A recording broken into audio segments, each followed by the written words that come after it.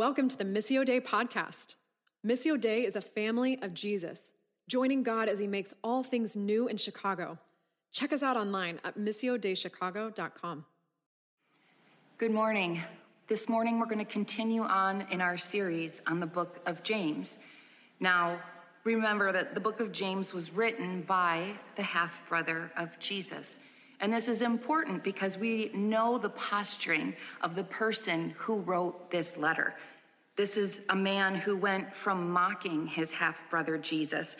The Gospel of John, chapter 7, tells us that Jesus' brothers didn't believe that he was the Messiah towards the beginning. So he went from a position of mocking Jesus to confessing Jesus as his Lord and Savior as he starts out this book.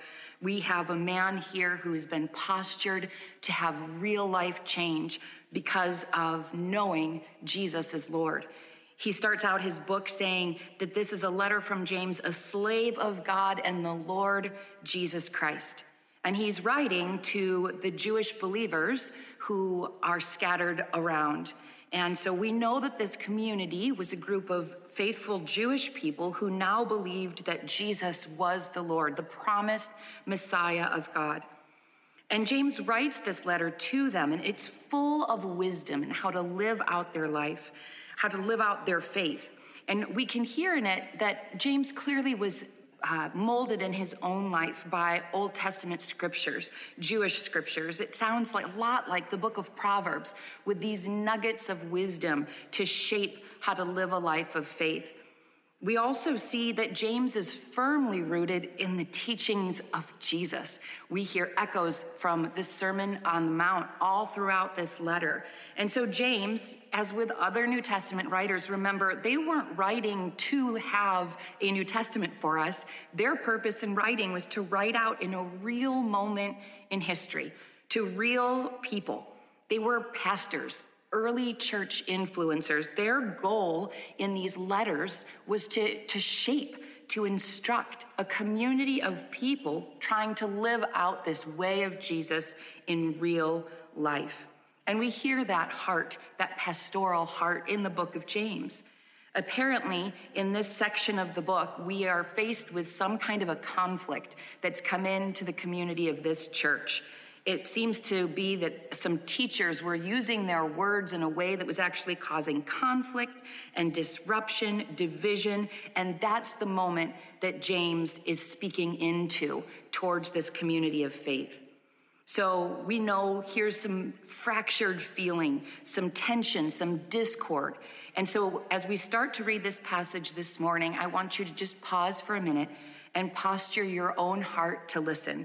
We believe that the word is the living word of God, and it is useful in instruction and in teaching us individually and as a community. So be ready and be willing to see what the Holy Spirit might stand out, have highlighted for you this morning as I read our passage out of the NLT version this morning.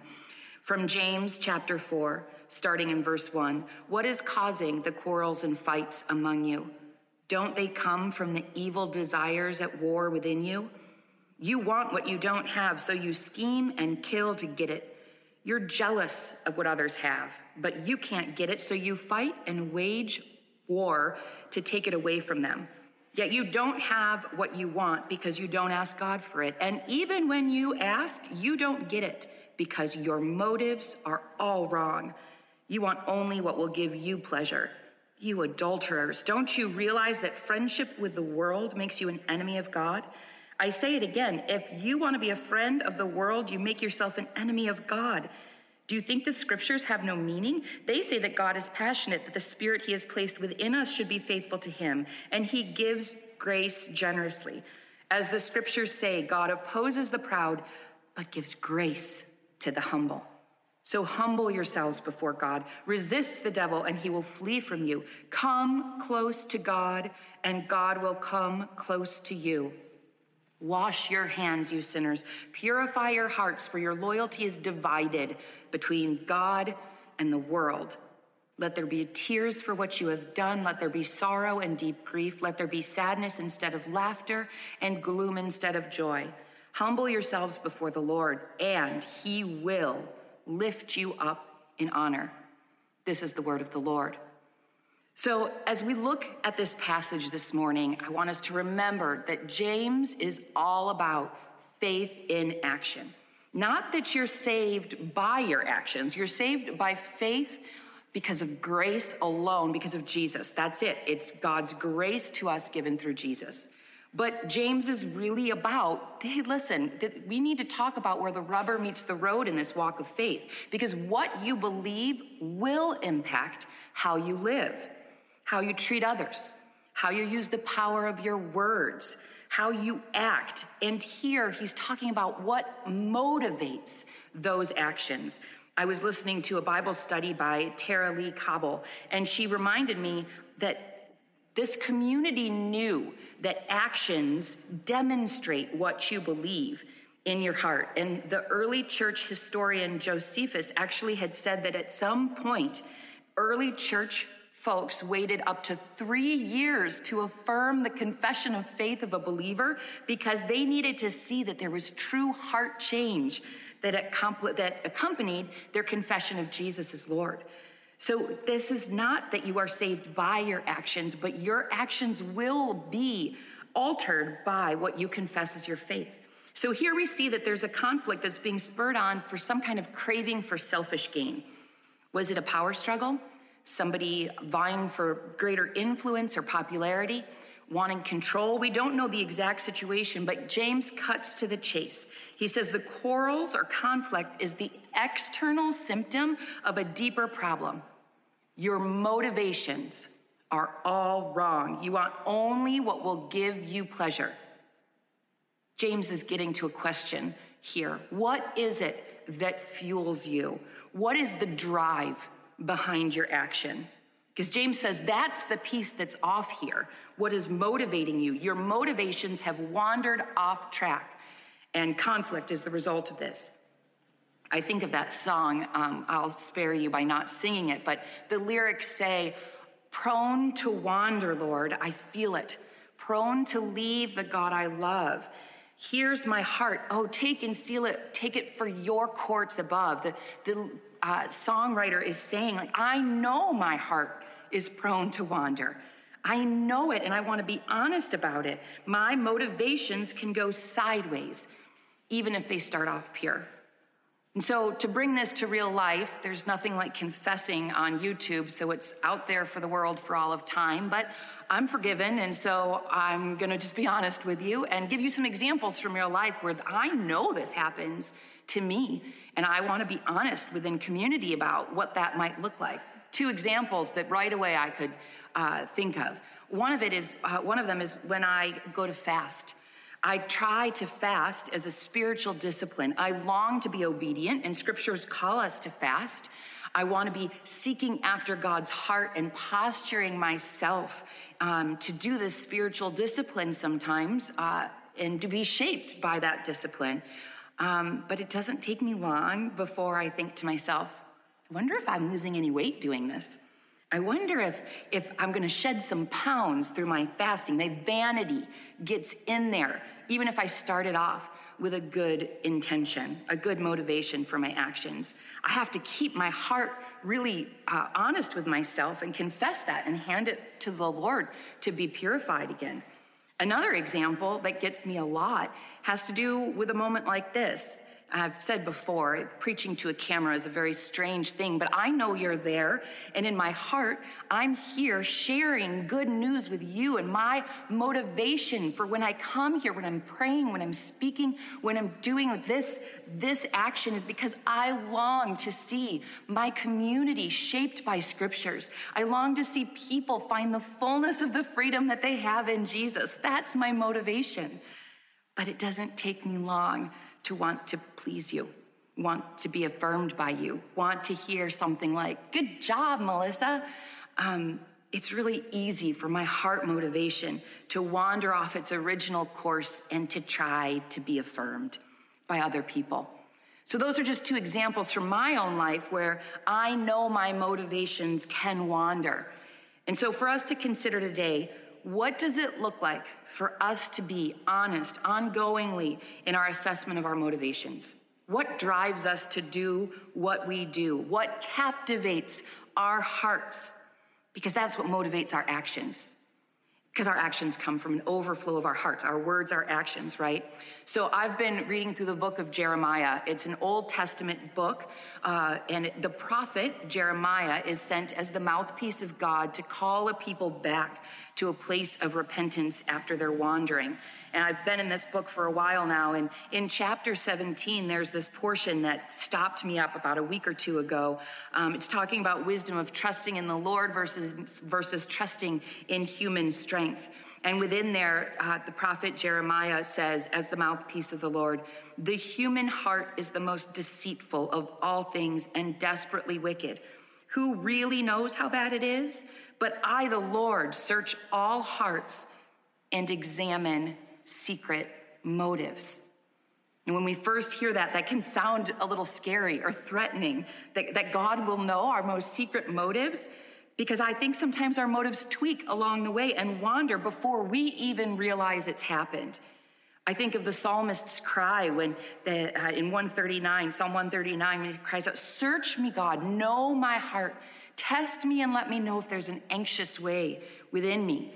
That search me and know my heart isn't scary. God is actually letting us know, I already know your heart. I already know it's prone to wander. I know because I have placed it in you, and I have grace that is sufficient for your wandering when you return. God, you know my heart and know when it's prone to wander. Help me to even know when it's happening. Because I think the real threat is when our motivation is slipped and we are not even aware that it's happened. And how does that happen? Well, James tells us it's when we are faced with that allegiance. James uses friendship. Our heart connection has wandered from being connected in friendship with God, being connected with the things of this world, meaning the fallen world that is at strife and enmity with God. So what does James mean with this conflict? Friendship with the world versus friendship with God. So a friendship in this culture had really deep meaning, more than an acquaintance or like a Facebook friend, right? That actually means that you had the same mind, same outlook, same view of reality with somebody. And so James is contrasting these two things that we see throughout the New Testament in different wording, but it's this friendship with God, which of course looks like loving God, loving others, and friendship with the world, which is looking out for number one at all costs, right? I'm summarizing those definitions. But so what we're talking about is a battle of what captures our heart's affection.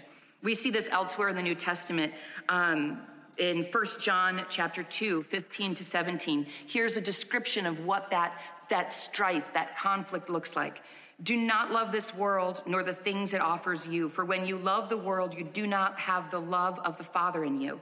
For the world offers only a craving for physical pleasure, a craving for everything we see, and pride in our achievements and possessions. These are not from the Father, but they are from this world. And this world is fading away along with everything that people crave. But anyone who does what pleases God will live forever. 1 Peter 2:11 says it this way: Dear friends, I warn you as temporary residents and foreigners to keep away from worldly desires that wage war against your very souls. So what they're talking about, the world it's not that the earth and creation is innately bad. Genesis 1 is a beautiful creation. It's a good thing. But when enmity came in, when strife came in, there became this battle within us to crave the things of God or to crave the narrative that this world is trying to tell us. And that world is full of deceit and lies. And listen, even the pastors writing these letters knew this conflict for themselves.